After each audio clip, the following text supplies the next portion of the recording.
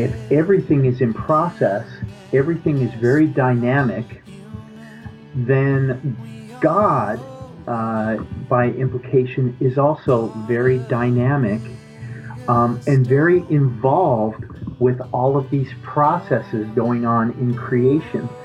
And so God is intimately involved with everything that's going on in the universe at every moment. That was Daniel P. Coleman, author of a new book called Presence and Process, A Path Toward Transformative Faith and Inclusive Community. And this book is really hopeful, expansive, and it takes you on a journey past dualistic thinking, past systems that force you to believe things about God and about history that are just frankly unbelievable. And he takes us on a journey that weaves together Christian contemplation, Buddhist meditation, and process theology. And it's really, really fascinating where he goes. I found Daniel to be very interesting, very humble, and very helpful. And I think you're going to love this conversation. Now, I need to say that the audio, we had some problems with the audio. So some of it is a little just on the cloudy, muddled end in terms of audio, but I think it's very listenable. But I just need to say that on the outside. But take a listen and then check out the show notes for links to buy his book, to check out his website, and all that good stuff. Enjoy. Everybody, I'm here with Danny Coleman, author of the book Presence and Process, A Path Toward Transformative Faith and Inclusive Community. Hey, Danny, so glad to have you on the podcast. Oh, thanks for having me, Steve. I appreciate it. And as we were talking beforehand, I really am enjoying your book because I feel like it's bringing hope in a time in the religious realm that I think a lot of people are running toward the extremes. You know, like people aren't having, many people I find are not finding the courage to carve out a third way or a different way or an integrative way. And so your book, and we're going to talk about the three strands and apophatic prayer and all that sweet, good stuff. So I can't wait to dive into it. But my first question is a basic one, and that is, what's your spiritual background? Like, where did you grow up? How did you grow up believing? And what has been sort of the foundation? Well, I grew up primarily in Denver. I was raised in a non-religious home. My parents were British. They grew up in England in kind of a post-Christian world, or a little less post-Christian then than now, but still church just wasn't really relevant to them. And we eventually immigrated to the U.S. and so I grew up in Denver. Did not really have any exposure to religion at all, other than maybe once we got cable TV, seeing TVN late at night on TV. So the really good stuff. You got the really good stuff. And about all I picked up was that there's some guy named Jesus who died on a cross, and for some reason I was supposed to feel guilty about that, and I really didn't understand it. Yeah. I do recall going to church once as a child when I spent the night with a friend, and they recall that I must have been 8 years old, and they were singing a song about bringing in the cheese, and I got sort of excited about that. And then disappointed that they did not, in fact, bring in any cheese. There was no cheese to be found. Yeah, that's awesome. So that was really about it. And my religion, when I was about 14, I started playing the bass guitar and joined a neighborhood garage band, and decided that was the meaning of life, was sex and drugs and rock and roll, and my purpose in this world was to be a rock star. And so I ended up for the next several years until I was in my mid-20s, pursued a career as a professional musician and traveled around the U.S. playing in various, mostly heavy metal bands.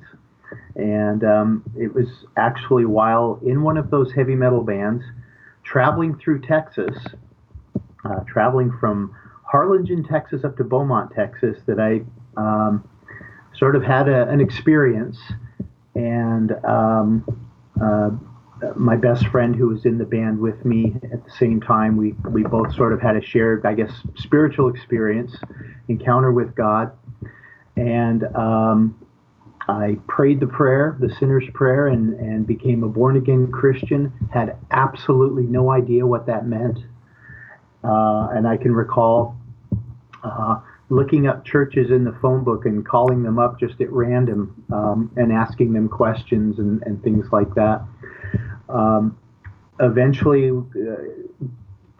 this was on tour with the band, and we quickly realized that it was going to be a problematic being a Christian and living the kind of lifestyle we were living at that time. Yeah. So we came back home to Denver, and I started attending a church called the Vineyard. Yeah. The Vineyard Christian Fellowship in Denver, which was essentially, other than that cheese experience as a child, pretty much the first church I had ever been to. And the thing that really struck me about it was I walked in, at the time I was my early 20s, very, very skinny from drug use and other things, long hair, multiple piercings, torn up jeans and t-shirt, and I walked in and nobody batted an eye. Between the worship songs and the sermon, I'd go step outside to have a cigarette, and there were a bunch of other people out there with me, and I just felt accepted. So that became my church home for many years. Was part of the Vineyard and or Vineyard style churches. So basically, a charismatic evangelical churches. That's where I was baptized, where I met my wife, where we were married, etc. Over time, though, as the years went by, I began to have more and more questions and concerns and wondered about, why didn't we talk about certain things, or why didn't we really systematically learn the Bible, or why, or some things seem to be really emphasized and other things de-emphasized, and so that was kind of the launching point for the quest that ultimately led me to write this book. Yeah. That's quite a background. I know the Vineyard has had a pretty long history of kind of warm acceptance of people like the way you described yourself. And so, but then, as you said, you have sort of progressed in your thinking and in your spiritual journey. One of the things that I love that you wrote kind of toward the beginning of the book on page 17, you wrote this: I gradually became convinced that there had to be something more. Something that was transformative, not as a grand future event, but right here and right now, amidst the mundanities of everyday life. I underlined that, highlighted it, put exclamation points behind it. Could you talk a little more about that process? You bet. And that was, one of the things in the charismatic church, there's a real desire to experience God. Yeah. And I found for myself, though oftentimes what was going on around me was more outward manifestations of experiencing God, I always felt drawn inward, and quieter and more still, not louder and more active. So I felt a bit out of step there. But over time, after 20 years or so, I just began to think, is this it? Is this what it's about, being a Christian? going to church on Sundays and Thursdays, and doing all of the various activities, listening to sermons, going to seminars, Bible studies, and things like that. And if I was really honest, I thought I looked at myself and thought, how mature am I as a Christian? Am I really displaying the fruit of the Spirit? That Paul wrote about in Galatians, for example. Do I really see that in my life? And do I see that in the lives of my peers? Do I see that in the lives of our leaders, our pastors? And I really felt like there was something lacking. Yeah. And in the charismatic church, we had put so much emphasis on this idea of this coming great revival.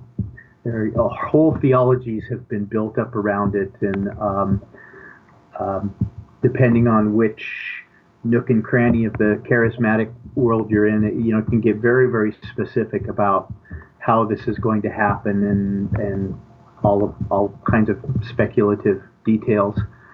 But there was so much energy put into hoping for this great revival and praying for it and singing songs about it, and the idea that there was going to be this move of the Spirit, and it was always just over the horizon, just around the corner. Yeah. It's the next generation, the kids that we're raising up right now. They're going to be the ones, and it was always just about to happen, and when it happened, it was going to make everything right. Yeah. And we would all know what we were supposed to do and what our place in it was. But then, in the meantime, from day to day, we were, could be very petty and angry and jealous, and struggle with, all kinds of things. And so I had to wonder, is this really it? Is it, or is there something here and now? And I really had no idea what the here and now might be. What is that thing that there's got to be something day to day, moment by moment. And one thing I wondered about was the way that we were doing church, where the model we were doing, where most of us were a passive audience. Yeah. And there were a small group of people who were, kind of up on the stage doing the stuff. But most of us were consuming it. And so we had sort of been trained to be consumers. And the church, as somebody once wrote, became an outlet for religious goods and services. Yeah.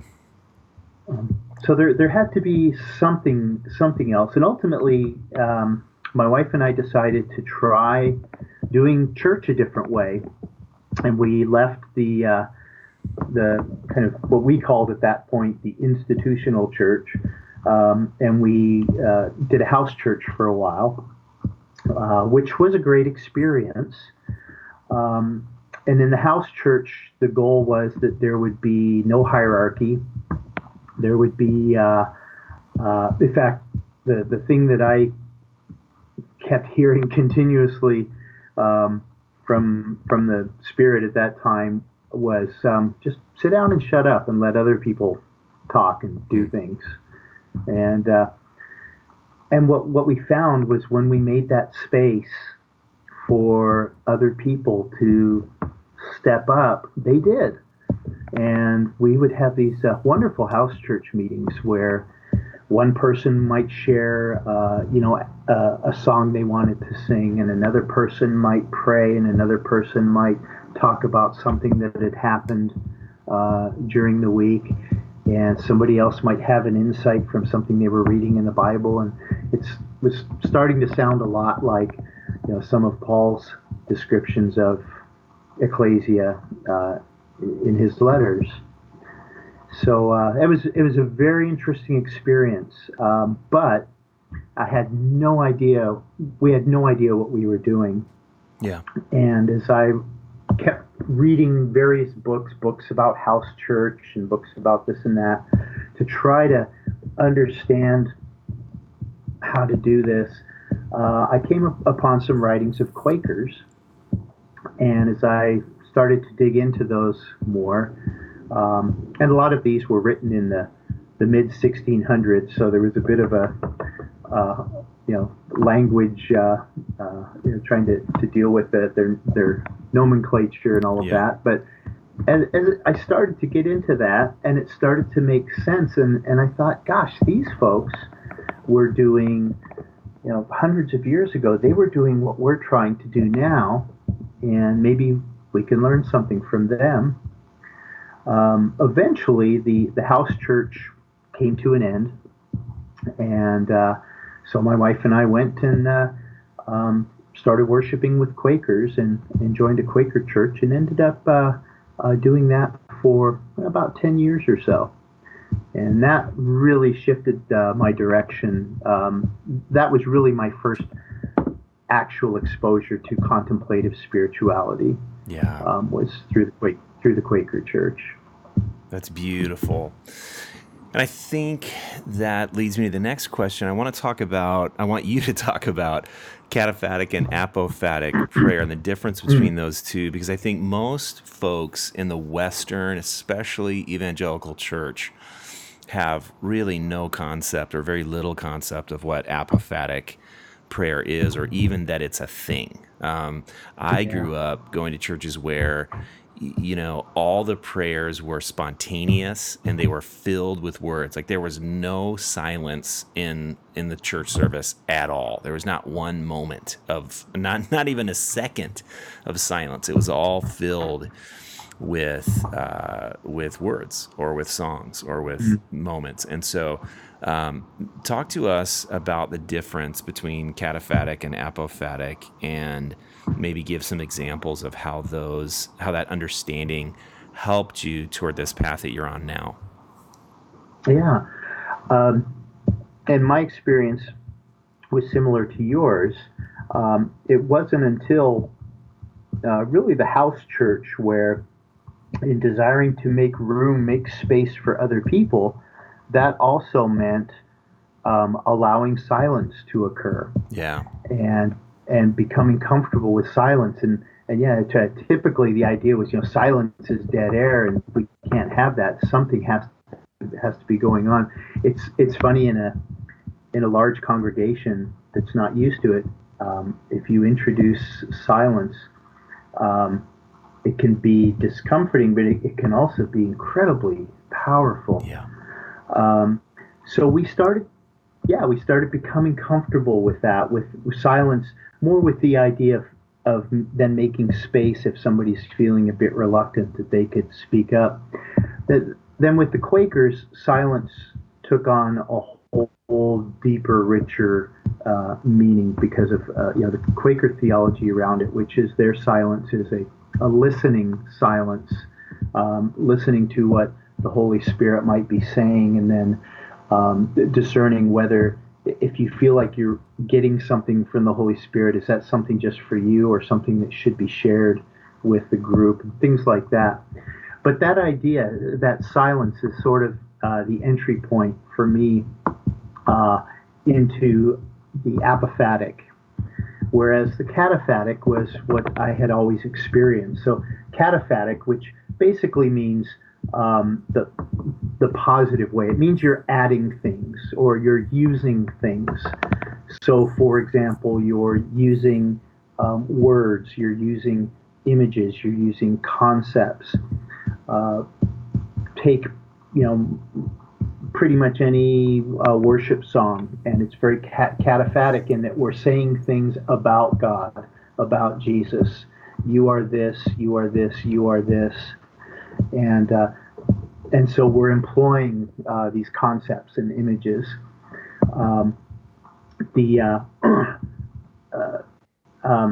Ignatius of Loyola, who founded the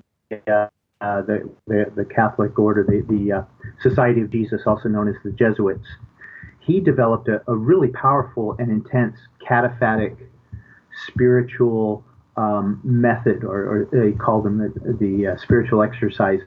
Yeah. And the idea behind the Ignatian exercises was to imagine yourself in, uh, let's say, in a gospel story. And there you are on the dirt path with Jesus, and the hot sun is beating down, and you can smell the animals, and you're walking along, and the dust is coming up, and you come upon a leper, and you get very, very detailed, and you're using your rational mind, your imagination, and you're putting yourself into this story, and it can be very, very powerful. So that's an example of a cataphatic spiritual exercise. Apophatic, on the other hand, is the idea of negating. It's sometimes called the negative way. It's sometimes referred to as also the way of unknowing, or even the way of darkness. It's sometimes called. So the idea with the apophatic is you're letting go of images and of thoughts and of concepts about God. And the goal in doing that is to come to a point where you can have a direct experiential encounter with God, but you're not conceptualizing the experience, you're not narrating the experience, you're just being in the experience itself. So some of the early Christian mystics, folks like Evagrius, they would talk about when during the time that you're practicing, Christian contemplation, apophatic Christian contemplation, that's the goal, is to let go of thoughts, surrender your thoughts, surrender your rational way of looking at things, even surrender your self-reference, your, coming from a viewpoint. Let all of that go. In a sense, don't hold on to anything. One of the challenges with, thinking about God, employing concepts about God, is that, of course, God is beyond all of our thoughts and our concepts and our images. There's no way we can ever encapsulate or capture God in our thoughts and concepts. And that doesn't mean they're a bad thing. It just means that they have a limitation. Right. And so on the apophatic side, it's sort of acknowledging that, recognizing that, and saying, so I'm just going to set all of that stuff aside and just be here in stillness, in quietness, in stillness of mind. And if thoughts or images or concepts, no matter how awesome or holy or theologically great they are, if they come up, I'm just going to let them go, let them pass on by. So I'm emptying myself, essentially, with the goal of having that encounter. And the two are not in opposition to each other. Right. It very often, it's the way that it's employed is that cataphatic forms of worship are used to lead into apophatic forms of contemplation, and so they're very complementary.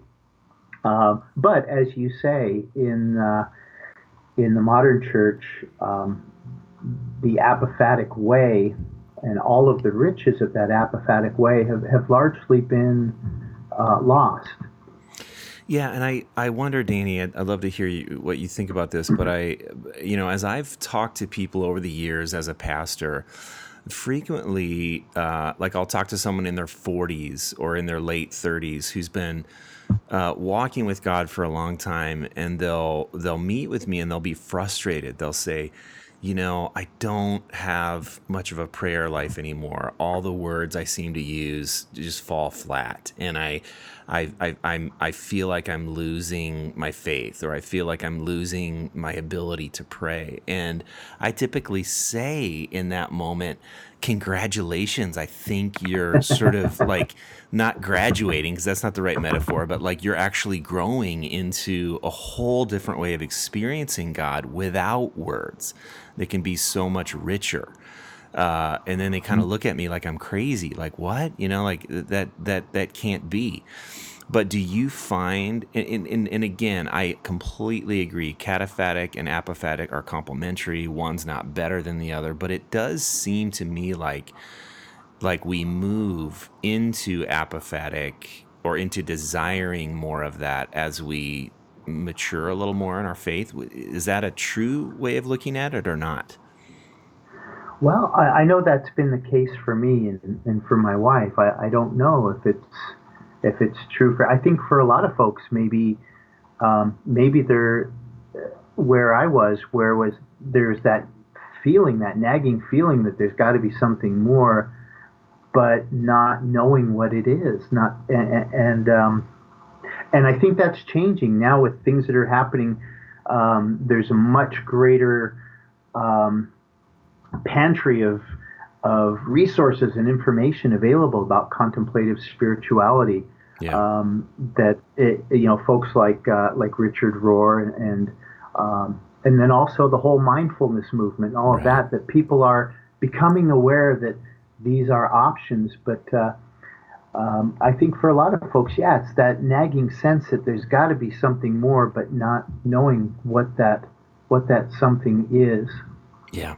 Well, I think that leads us into, I'd like for you, if you can, and these are going to be very broad concepts. So you talk about three strands, or you write about three strands in your book: Buddhist meditation, Christian contemplation, and process theology, and how those three things weave together to lead us on this path of transformative faith and inclusive community.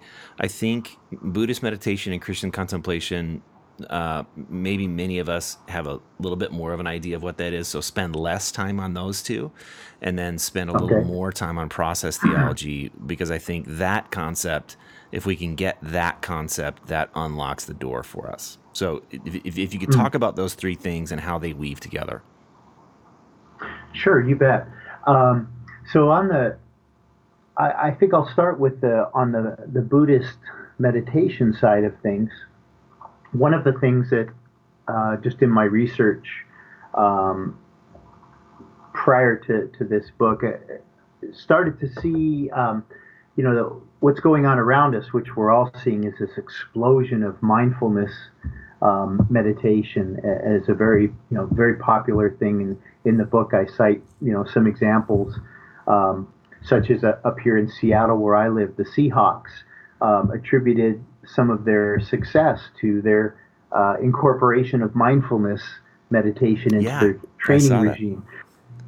And there's some terrific movies. Although they missed the playoffs this year, Danny. I mean, we have to lament that a little bit. That's right.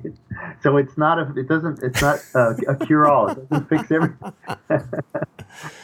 And there's some really powerful documentary films out there about folks taking mindfulness meditation into prisons, into penitentiaries, and into troubled schools, and various with great success. So that's become a cultural thing that's going on right now.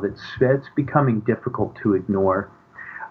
What intrigued me was finding out that many decades ago there were folks who were predicting this, who were suggesting that we're going to see Buddhism have a big impact in Western culture, and it appears that they were correct in that thinking. And just to cite one example, is the historian Arnold Toynbee, the well-known historian who wrote back in the 1950s, when a historian 1,000 years from now writes about the 20th century, he will surely be more interested in the interpenetration which occurred for the first time between Christianity and Buddhism than in the conflict between the ideologies of democracy and communism. And of course, Toynbee wrote that when the Cold War was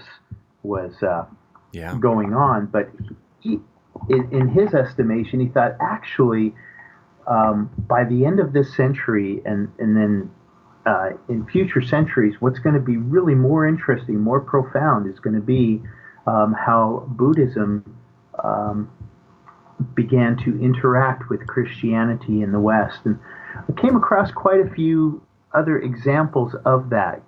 Christian thinkers, historians, theologians, etc., who were suggesting that this was going to take place, and it seems to be taking place, and it seems to have accelerated fairly rapidly, in tandem with the other phenomenon which we've been seeing, which is sort of a decline in Western Christendom, starting in Europe and now in the U.S., where now we talk about the nones, the young people whose religious affiliation is none, and the dones.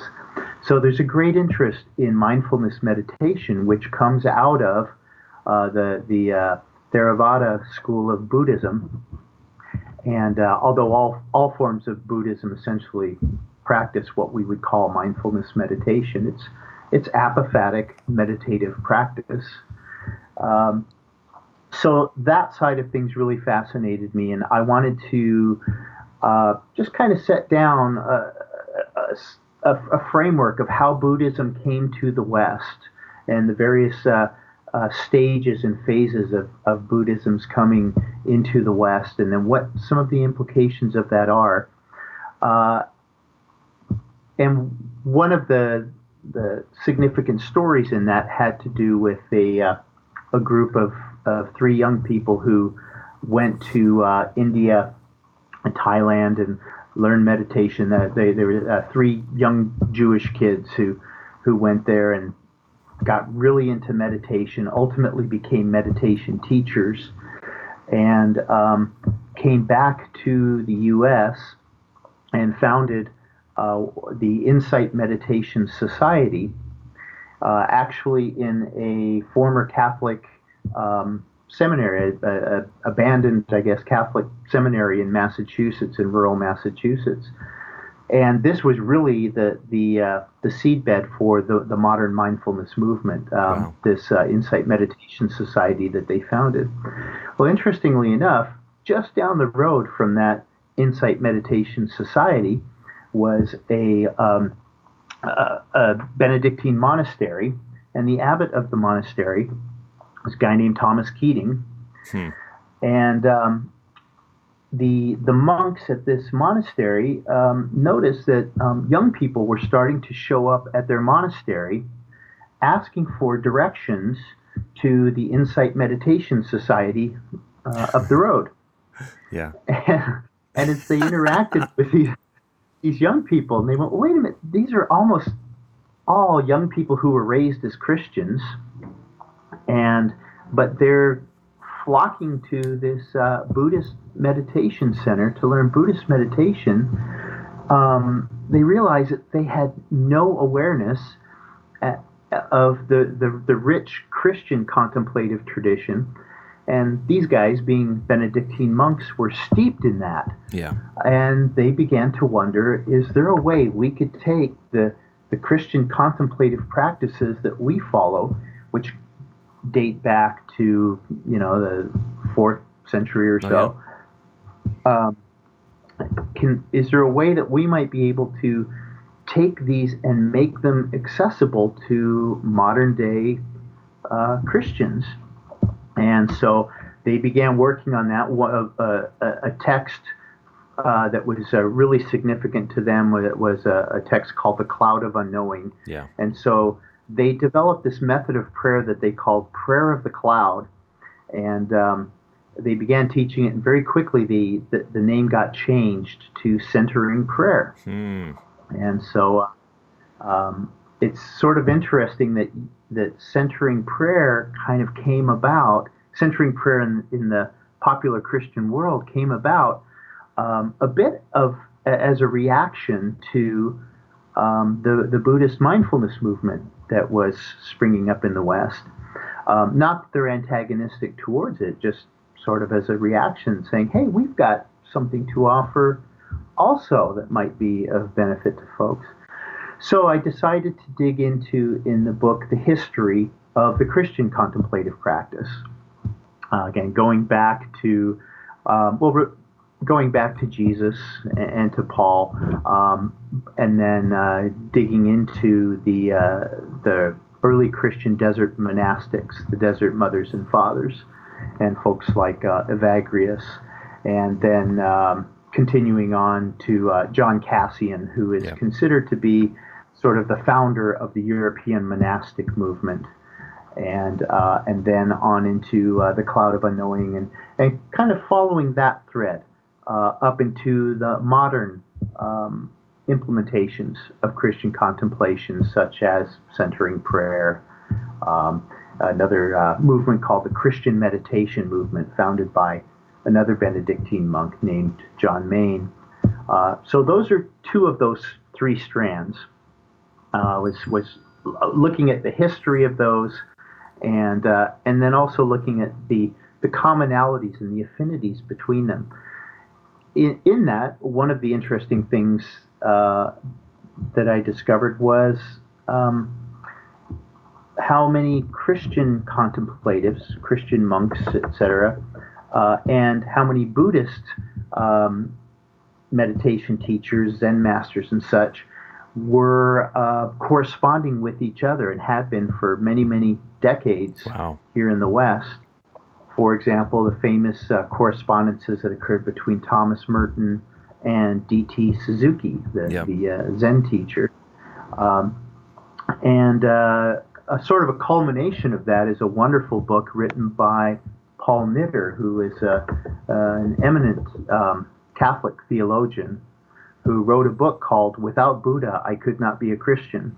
Yeah. And he talks about sort of passing back and forth between the Christian and the Buddhist world, and how they don't, rather than contradicting each other, conflicting against each other, how they actually enhance each other and feed each other and work together. So that was very interesting, and I spend a fair bit of time on this idea that, yes, it is possible to be a devout Christian and also employ the teachings of and practices of Buddhism. Right. The third strand, the process theology strand, is not required for for those other, but it adds an interesting perspective to it. And before you get into it, what I want to do, like for listeners, hear this as a possible lens to view God and history through, because some people might find it threatening, right? And I shouldn't say that beforehand, but if you find yourself feeling threatened, just sit with it and listen and see if it might be a helpful lens through which you can see God in history. Yeah, I'm glad that you said that. It can be challenging, and it reminds me of way back in my charismatic Christian days. There was a pastor who used to warn us about going to seminary. He called it cemetery, because he said, if you go to seminary, it will destroy your faith. They'll teach you things that will wreck your faith. And he was absolutely right. Yeah. That it did wreck the faith, the form of faith that I had. And there's the joke about, how many times did you lose your faith in seminary? Because you're being exposed to these challenging new ideas, and in some cases you look at them and you go, yeah, not so much. Yeah. And in other cases, it can really rock your world and change your outlook on God and on your faith, etc. So, process theology was that for me. When I encountered it, it very much rocked my world and changed how I look at the world and at the universe and at my relationship with God. So it can be very profound, but because of that, it can also be unsettling. Yeah. The basic idea behind process theology is that it actually has its roots in the philosophical world. And a lot of the books on process theology are written by people who know philosophy really well, which can be challenging for someone like myself who is not a trained philosopher, and the jargon can be a little bit daunting. And so in the book, what I tried to do in the length of just one chapter was give sort of a primer on process theology and try to avoid as much of the academic philosophical jargon as I could. And at the end of the book, I recommended some other books that I think do that better than I do in a more book-length form. So in process theology, a fundamental thing is that we look at the world and we think of how do we observe the world? How do we observe the universe? What can we actually see and observe? And what we see and observe is that creation, the universe, the world, is a process. In fact, really, it's a multitude, it's myriad processes interacting with one another, from planets orbiting stars to galaxies to the expanding universe to the growth of a human from an infant to an elderly person to the growth of a tree to et cetera, et cetera. It's all process. We tend to think of stuff in the universe as things.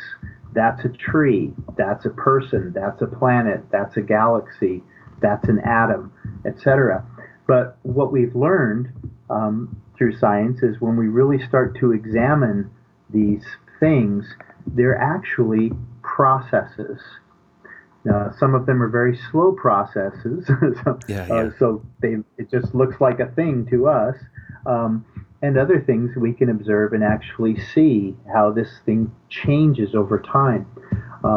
Interestingly enough, that's very compatible with a core Buddhist view of impermanence, that everything is in process and that everything is contingent upon previous things. And so one thing leads to another, and etc. So process theology begins with saying that if we observe the universe, that's what we see is process. And how does that then fit in with our theology? If I think of myself as a process, not a thing, in a sense, that means I'm a verb, not a noun. Yes. Does that mean then that we can also think of God that way? God as a verb, not as a noun. Yeah, and I mean, fascinatingly, so I've done a lot of thinking about this, Danny. Sorry to interrupt, but when in the classic Hebrew story of Moses meeting God at the burning bush, Moses has the audacity to ask God God's name, and then God says, essentially, I will be what I will be, and so God is essentially telling Moses, I am a verb. I will be what I will be. It's just it's a conjugation of this verb to be.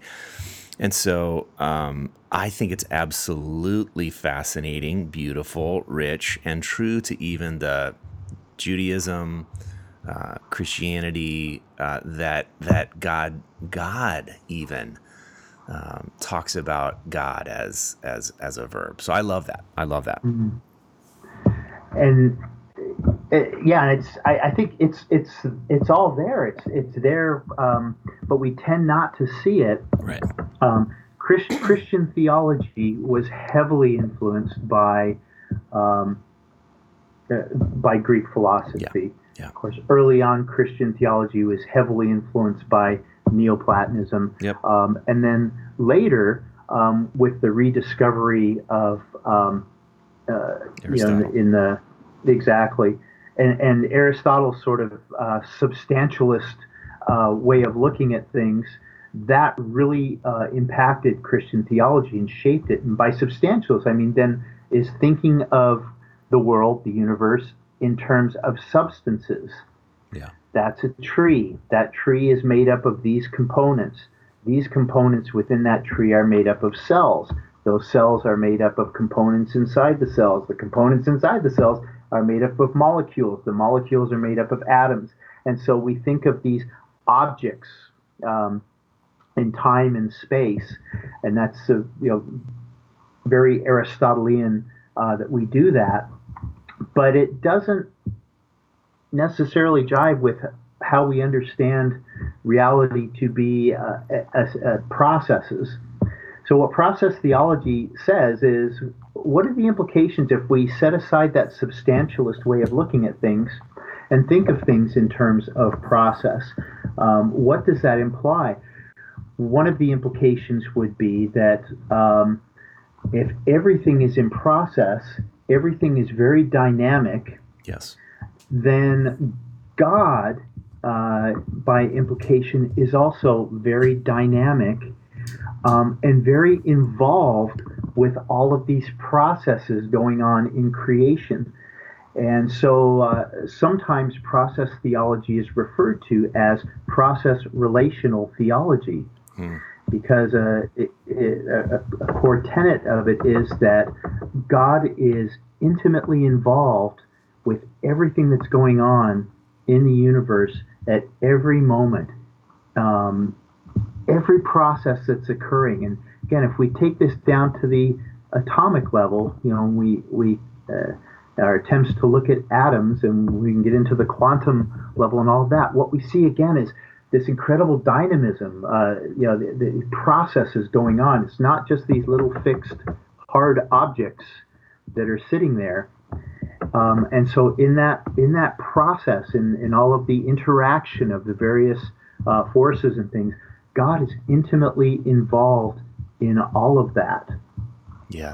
So it sort of turns the emphasis into a very dynamic, very active, relational way of thinking about how we live out our faith. That God is not just this being way out there somewhere outside the universe who pre-wrote everything that would occur. And there's an old wood carving from the Middle Ages of God sitting at a desk with a scroll spread out in front of him, which is creation, and God, it's already pre-written, predetermined, and all of that. Of course, that view of God brings up some pernicious problems that have plagued theologians through the centuries, such as the problem of evil. Right. If God already predetermined everything, then how do we explain when evil things occur? Did that occur because God predestined it? And I explore that a bit in the book as well, the views on that. But what process theology would say to that is, no, God did not predetermine that would happen. God, being omniscient, is everywhere and is, again, deeply, intimately involved with everything that occurs. And God, being omnipotent, knows everything that exists. But in the process view of things, what exists is this moment right now. In an expanding universe, this moment is the thing that exists. Yeah. The past is gone, right? We can't go back and change that. And the future doesn't exist yet. It's only possibilities and probabilities. And so we're and this, as I started reading this from various process theologians and process philosophers, it actually took me back to C.S. Lewis. Yeah. And there's a great little bit in the Screwtape Letters where the demon Screwtape is counseling his protege Wormwood about how to gain control of his human subject, and Screwtape tells Wormwood, what you need to do is have your human subject either always preoccupied with the past, because the past is frozen, there's nothing there, it's dead, it's lifeless, or have your human subject always preoccupied with the future, since it doesn't yet exist. He said, but the thing you don't want to do is have your human subject focused on the present moment, because the present moment is lit with the rays of God's presence. Um, that's where we encounter God, as Moses with the bush there. So that's sort of the idea, and it can get very, very deep. This is really skimming the surface of process theology, but the thing that I would really emphasize is that it's about this idea that God can be that God is active in the present moment, here and now. And at any given moment, what's happening is we're taking everything from the past that led up to this moment for us, and all of that is being sort of synthesized into this present moment. And then as this present moment moves into the next present moment, all of that becomes just data, artifacts, that material that then gets used in the next present moment to then synthesized into what that moment will be. Right. The implication of that is that we have freedom. That at any given moment, how we use those materials from the past, that data, everything that led up to this moment, we have a modicum of freedom in how we use and apply that. It's a modicum of freedom because, of course, we're on a trajectory. We can't suddenly necessarily radically change the path that we're on, that we've been walking down for some time. But we do have some freedom in what we do in this moment, here and now, to perhaps change that trajectory. Yeah. And so this is the part where it gets really exciting for me, is that the process theology therefore says that at any moment in time, at this present moment, God is speaking into this moment, and we have the opportunity and the freedom to listen to what God is saying, to align ourselves with God's intention at any given moment.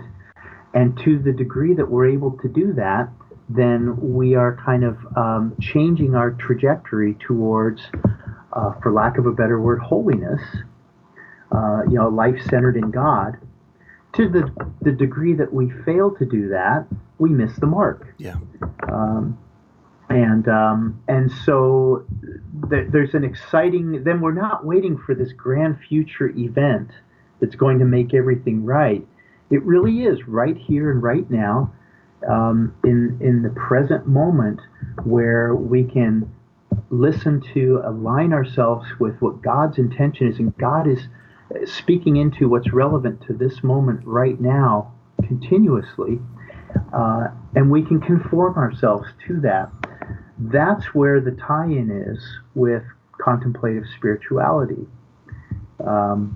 Be that Christian contemplation, Buddhist meditation, etc. Because in contemplative spirituality, we're learning to distance ourselves from all the stuff that's going on in our heads, all the distraction, all the stream of thoughts and things that are constantly playing.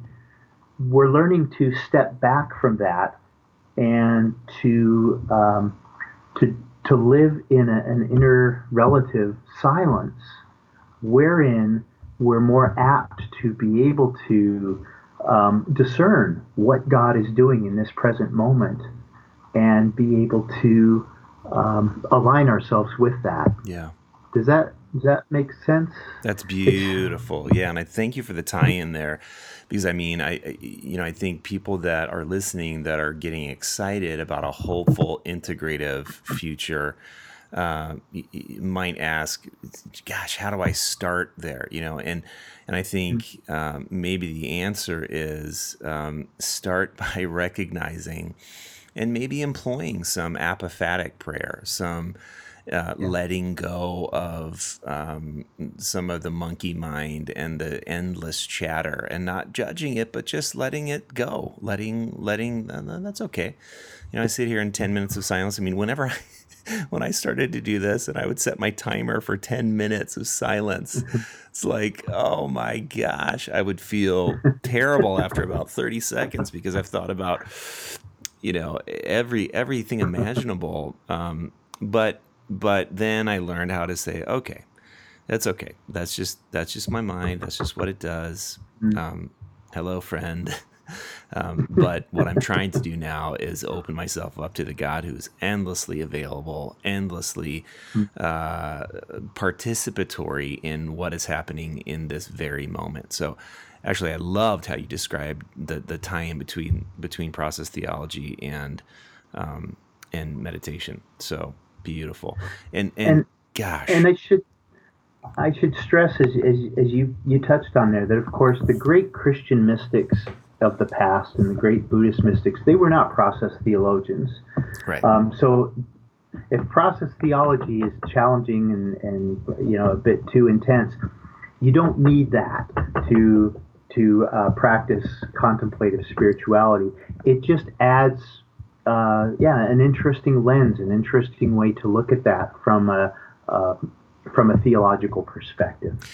Yeah, and I find it helpful to those people who maybe, and Danny, I mean, I think a lot of people who listen to this podcast are at the point where they have given up certain ways of thinking because in theology that doesn't work, a theology that says, well, God is in control no matter what, so, and we can't explain evil, we just somehow think in some way God allowed it for some reason that we don't know.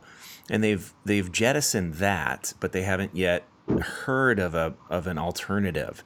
So that's why I think it's so helpful. It's just so helpful to go, oh, there is another way of thinking that I didn't make up, that other people have found great hope and life and energy in. And then there are other people that go, wow, that takes it too far. And to that I say, that's fine. Right? Mm-hmm. I mean, that's totally fine if you don't buy that. If anyone's in... Oh, I'm sorry. Go ahead. No, you go.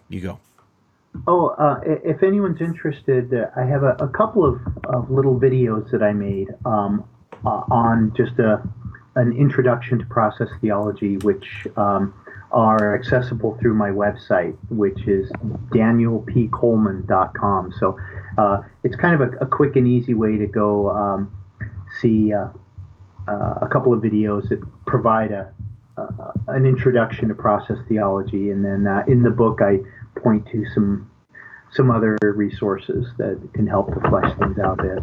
Cool.